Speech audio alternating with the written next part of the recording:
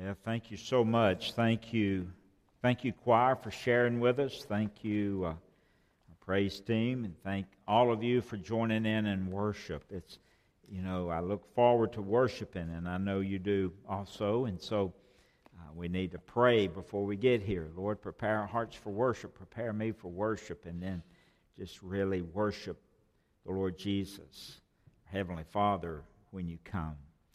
Hebrews chapter 11.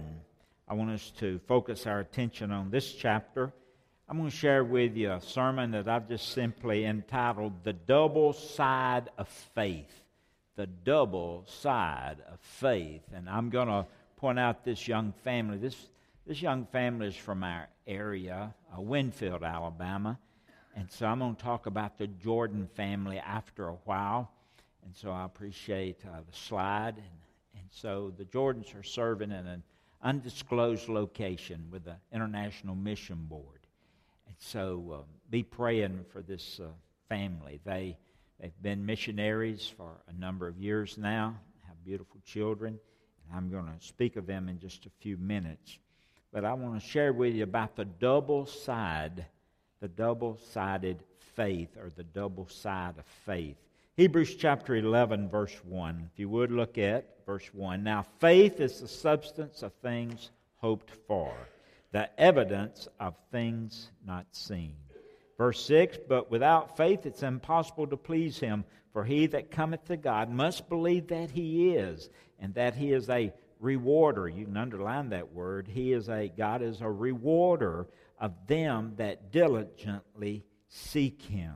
A couple of weeks ago, we had an opportunity, Judah and I had an opportunity to attend Judah, our granddaughter's dedication service, and we visited with them, church they attend, Cross Point Church in Trussville. And the pastor, Brother Ryan Whitley, had preached a series of sermons on faith. And he made mention of this series during an introduction, and he mentioned something in regards to one of those sermons that really spoke to me. He mentioned about the two sides of faith. The two sides of faith.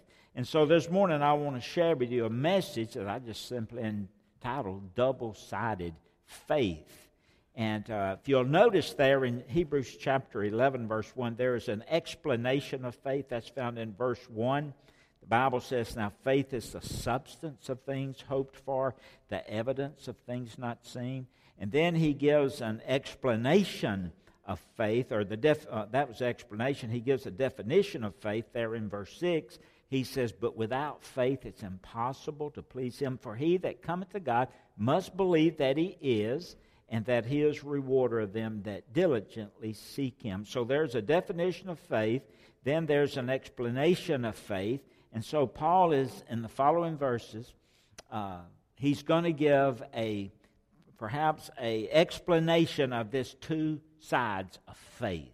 And I think it would be good for us to look at. And he points out in this that there's going to be a victorious side of faith, and then there's going to be an endurance side of faith. All of us probably have experienced the victorious side of faith. We'll point that out. And then a lot of us from time to time have experienced the endurance side of faith. And so to begin with, if you're jotting down notes, usually there's some sermon note sheets out there. And I'd encourage you, every chance you get, to mark in your Bible, to find a blank page in your Bible, or bring a blank sheet of paper with you, because from time to time, if you haven't already, it'll come to you, man, I wish I jotted that down in regards to that double-sided faith. You'll need it sooner or later. And so it's always good to take notes. So if you're taking notes, point number 1, it takes faith to experience victory. Jot that down. It takes faith to experience victory. Now, if you notice, he uses, in this passage, he'll use 6 men of faith, and there's 9 fruits that come from these 6 men. If you'll look at verse 32, let's go with there for a moment, as we think of these 6 men and the fruits of their faith that followed them. And he says, what shall I say? What shall I say? I've said a lot, and I don't think I can say any more. And then he says, and time would fail me. I really don't have that much time to talk about all of these people of faith, but I'm going to share this with you. For time would fail me to tell of Gideon, and he mentions these 6, Barak and Samson and Jephthah, David also, and Samuel, and of the prophets.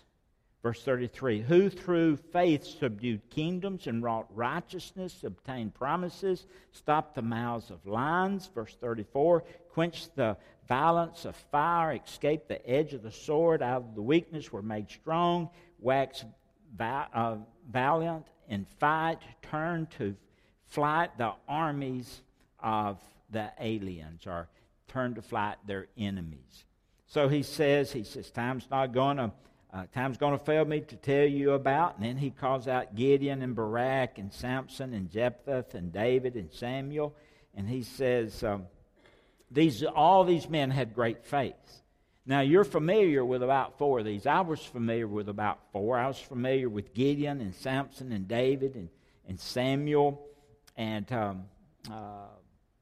I knew something about those. But what's more interested is the ones that are not on his list. And I got to thinking about the ones that are not on his list of people that had great faith. I mean, Daniel was not on his list. Shadrach, Meshach, and Abednego was not on his list. Isaiah was not on his list. Jeremiah was not on his list. Ruth was not on the list. Hannah was not on the list. Mary was not on the list. There are a lot of people of great faith that were not on his list. So the question is, why did he mention these 6 and he left out all the others? Well, if you look real close and think about these 6, they were flawed individuals. Gideon, if you remember, Gideon refused to obey God. He went, hid himself in a cave, and then he laid out a fleece before God. Barak, he was prompted by a prophetess, Deborah, to follow God. He really didn't want to obey God, and Deborah prompted him to follow God. Samson, remember the story of Samson? He was enticed by this lady by the name of Delilah, and you know the situation he got in there. And Jephthah, he made a vow unto God, and that rash vow caused the death of his sister. And then you had David. You know what happened to David? He committed adultery with Bathsheba and later had her husband killed, and he was actually committed murder. And then you have Samuel, and Samuel had these 2 sons, and they dishonored God. And all of these guys had something in common, and the common thing was they were flawed individuals. And he mentioned these 6 flawed individuals that had great faith.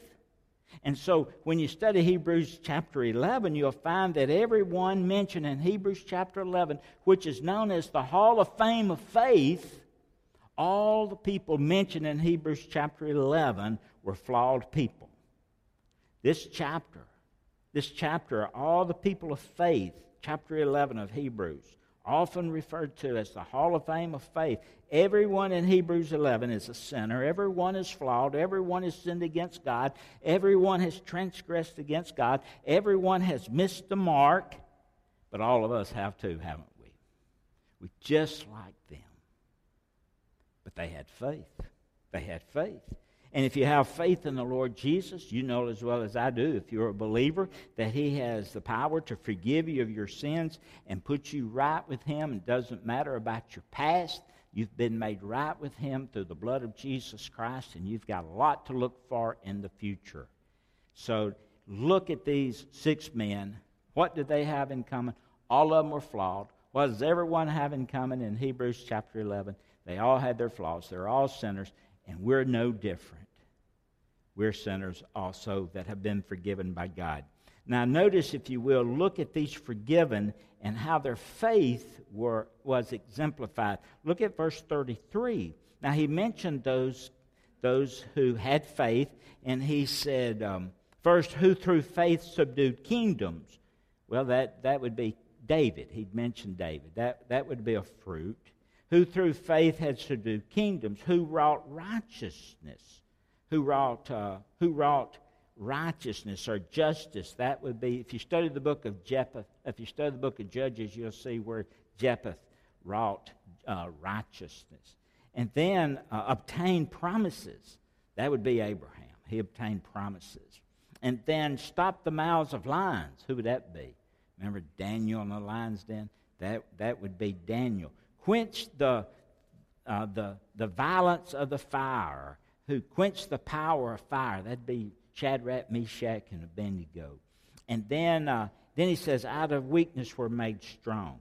Out of weakness they became strong. Who would that be? That'd be Samson. Remember, out of his weakness he became strong. So it mentions Samson. Wax valiant in fight. That would be Joshua. You remember Joshua? He was a fighter for the Lord. He turned the flight, the armies of the aliens. He turned the enemies away. He put foreign armies to flight. That would be Gideon. And so he mentions all the fruit of those that had faith. Each one of those individuals had the fruit of faith demonstrated in their life. Now, however, the key in the whole list, the list that relates to all of these is found there where it just simply says in verse 34, out of weakness, and you need to underline this, out of weakness they were made strong. Out of weakness they were made strong. They were made strong out of weakness. Here's the point. Listen real carefully. The point is every person listed, they were weak, and every person had been empowered and strengthened by God. Everyone was weak, but every person had been empowered and strengthened by God. Here's the point. You are weak, and I'm weak, but it's our faith in God that empowers us. When we're the weakest, that's when He becomes the strongest. When you think you can do it all without God, that is not smart at all. When you know your weakness and you know His strength, that's when God can do something in your life. And that's what happened in those that give evidence of faith there in verses 32 and 33. Look, if you will, just look on the screen. Paul says something relating to this in 2 Corinthians chapter 4, verse 7. Listen to what he says. 2 Corinthians chapter 4, verse 7. He says, but we have this treasure in earthen vessels, that the excellence of the power may be of God and not of us. It's not about us, but our faith is in God. When we put our faith in ourselves, we're going to mess up. We're not going to be as strong as we think we are. But our power is not in us, but our power is in God, not in us. Paul said something else in 2 Corinthians chapter 12. You're familiar with this. Listen to what he says in verse 7. He says, and lest I should be exalted above measure through the abundance of the revelations, there was given to me a thorn in the flesh, the messenger of Satan, to buffet me, lest I should be exalted above measure.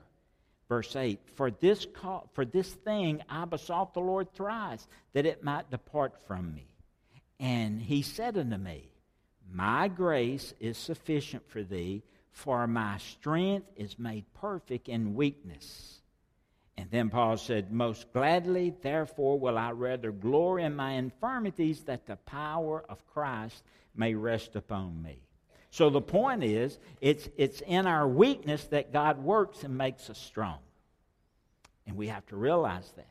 So faith is not a matter of weakness, but faith really is a matter of strength when we realize that our faith is to be placed in God. So faith is trusting God to empower us, to equip us as a child of His as we face whatever comes to us in our life. I don't know what you're going through in your life. I know things that I've gone through in my life, and it's only been the faith of God, my faith in God, me realizing that I'm not strong at all, that I can't overcome it without the power of God in my life. And my faith is in Him. And when I realize that, God begins to work in my life. So the key is God's people in Hebrews 11:32, they were made strong out of weakness. Brother Ryan shared a story about going to China. And he came to a church that had been pastored by a missionary by the name of Hudson Taylor. Hudson Taylor was a Presbyterian, a Protestant missionary, and he had served for 51 years in China. And there was a quote they found in a book that he left in this church. And the quote is this, and I'll quote, all of God's giants were weak. They were weak men and weak women who did great things for God because they reckoned God would be with them. That's how they did great things. They knew that God would be with them. Now, next Sunday, we're going to begin our week of prayer for international missions, and we're going to begin to prepare for our Lottie Moon Christmas offering for international missions. And tonight, Jamie Dora is going to come, and he's going to share about going with the International Mission Board and serving past summer or last fall, and what that meant to him, and how God grew him during that time in his life. But we're blessed to have people who are willing to leave everything because of a call of God on their life, because they reckoned themselves that God would be with them. And that's very important.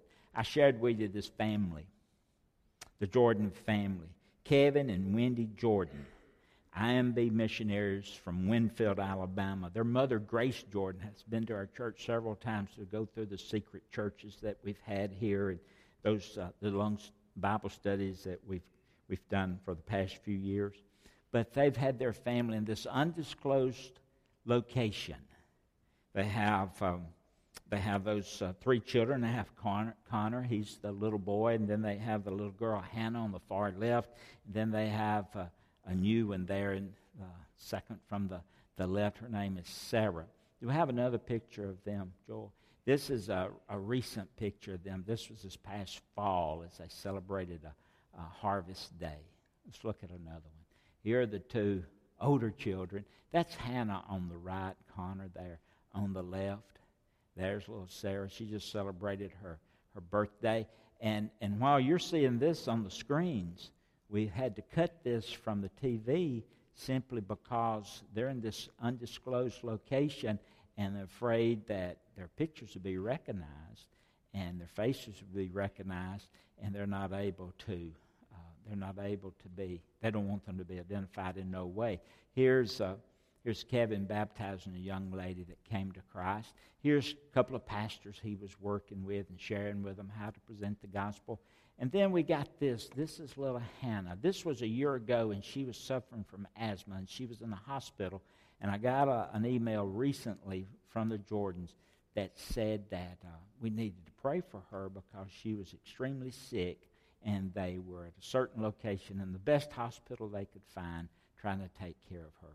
So if you would, pray for the Jordans. Now, why are they doing what they're doing? Simply because they reckon that God's going to be with them. You see, that's why they're doing what they're doing. In your announcement sheet, you notice there's this 13-year-old little girl that was persecuted for being a Christian, and she stepped out in faith because she reckoned that God would be with her. Almost 39 years ago, Judy and I, we came here simply because we felt like we reckoned that God would be with us. Corey and Shane and Canaan, they adopted Judah from Taiwan. Why did they do that? They reckoned that God would be with them. You see the faith?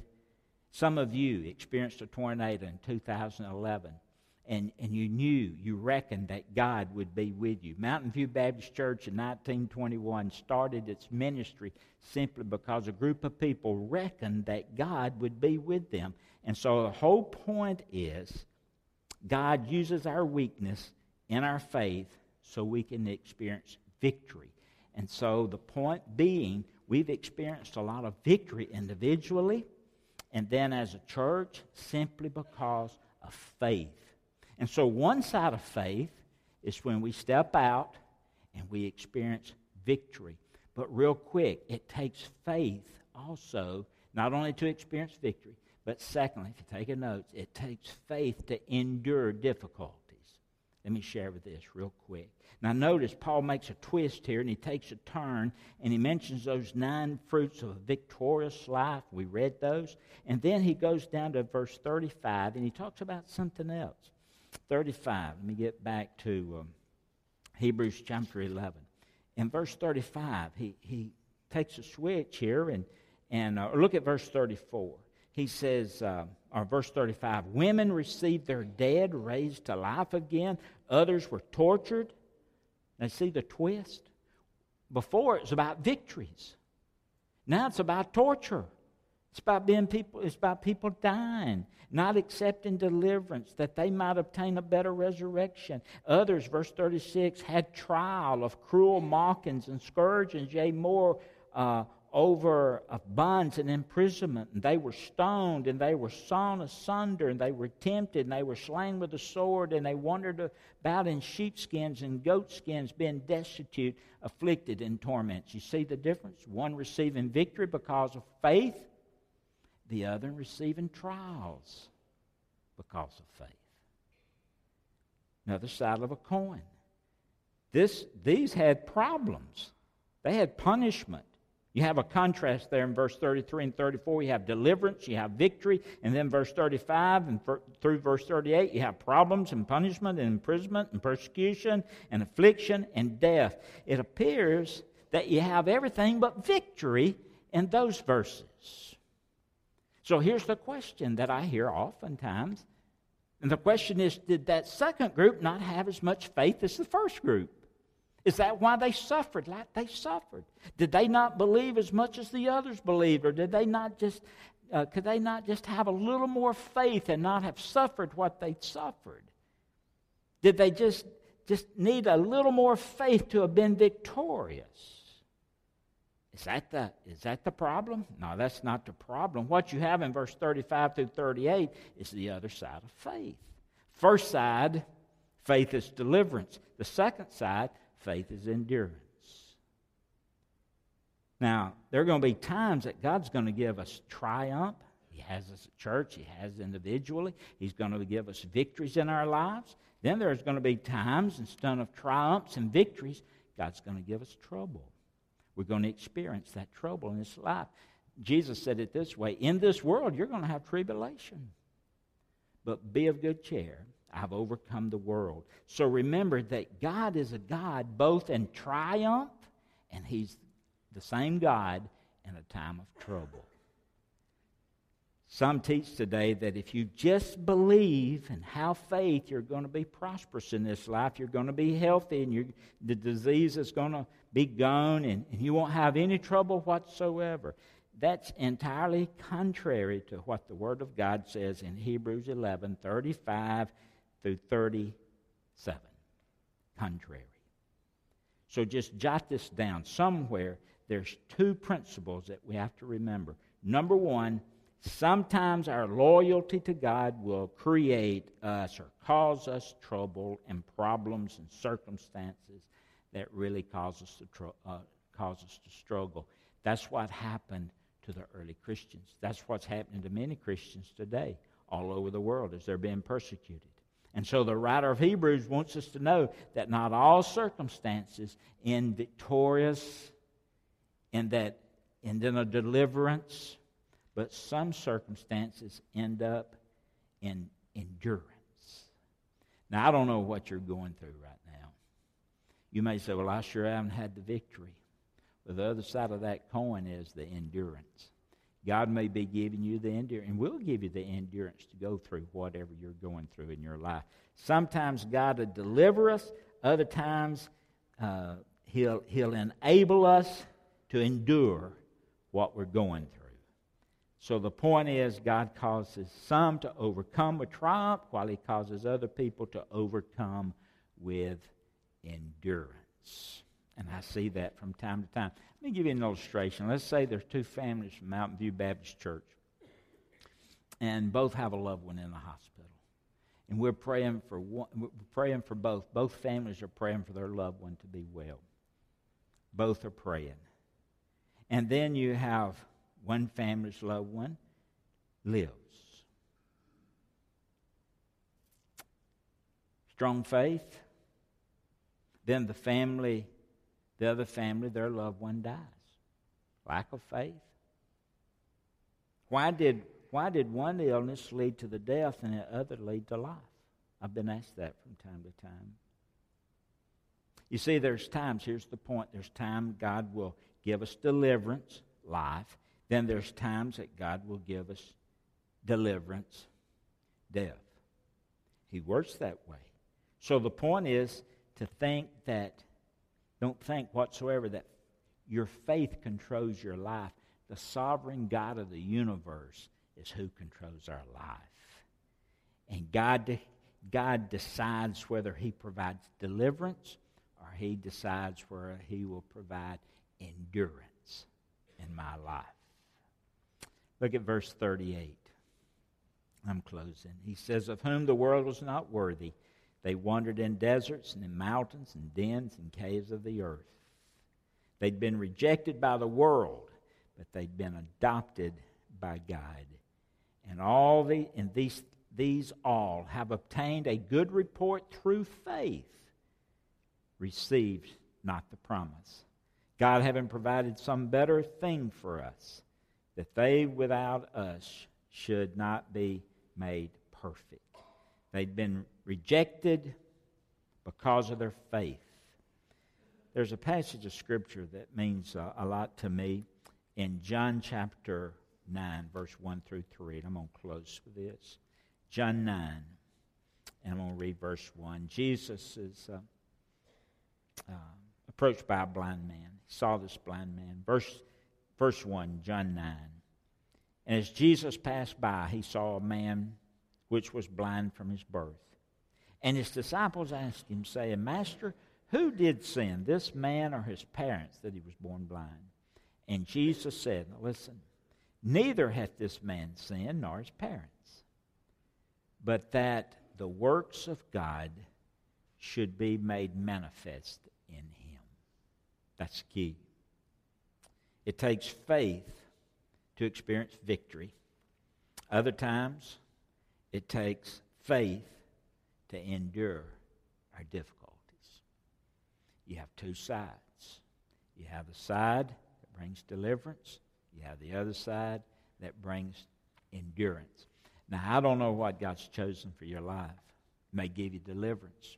It may give me deliverance. Or there may be times in my life where God says, I'm like He did Paul. Paul says, take it away, God, 3 times. And God said this, I'm going to give you endurance.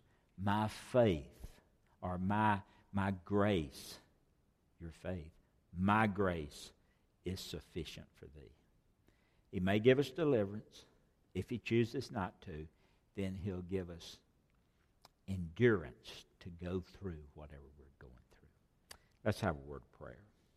Heavenly Father, thank You for a time that we can come together and think about faith in a different way perhaps than we have in the past. I don't know the hearts of people that are here today. I don't know what they're going through. Oftentimes, Lord, in this world, when we come to a trial in our life or some type of worldly test, something that's in our way,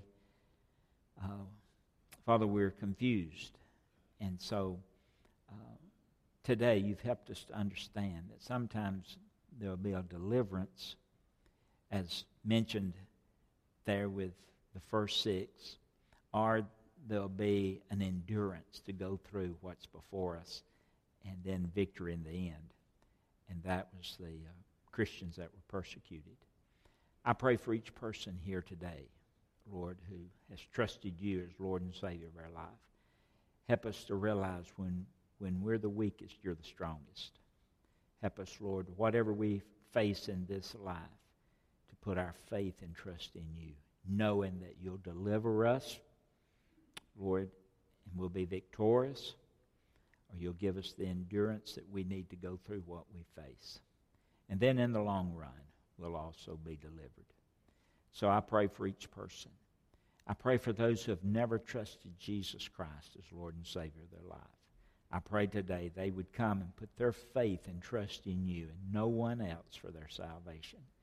Thank You, Lord, for what You're going to do during this invitation time. And we make this prayer in Jesus' name. Amen.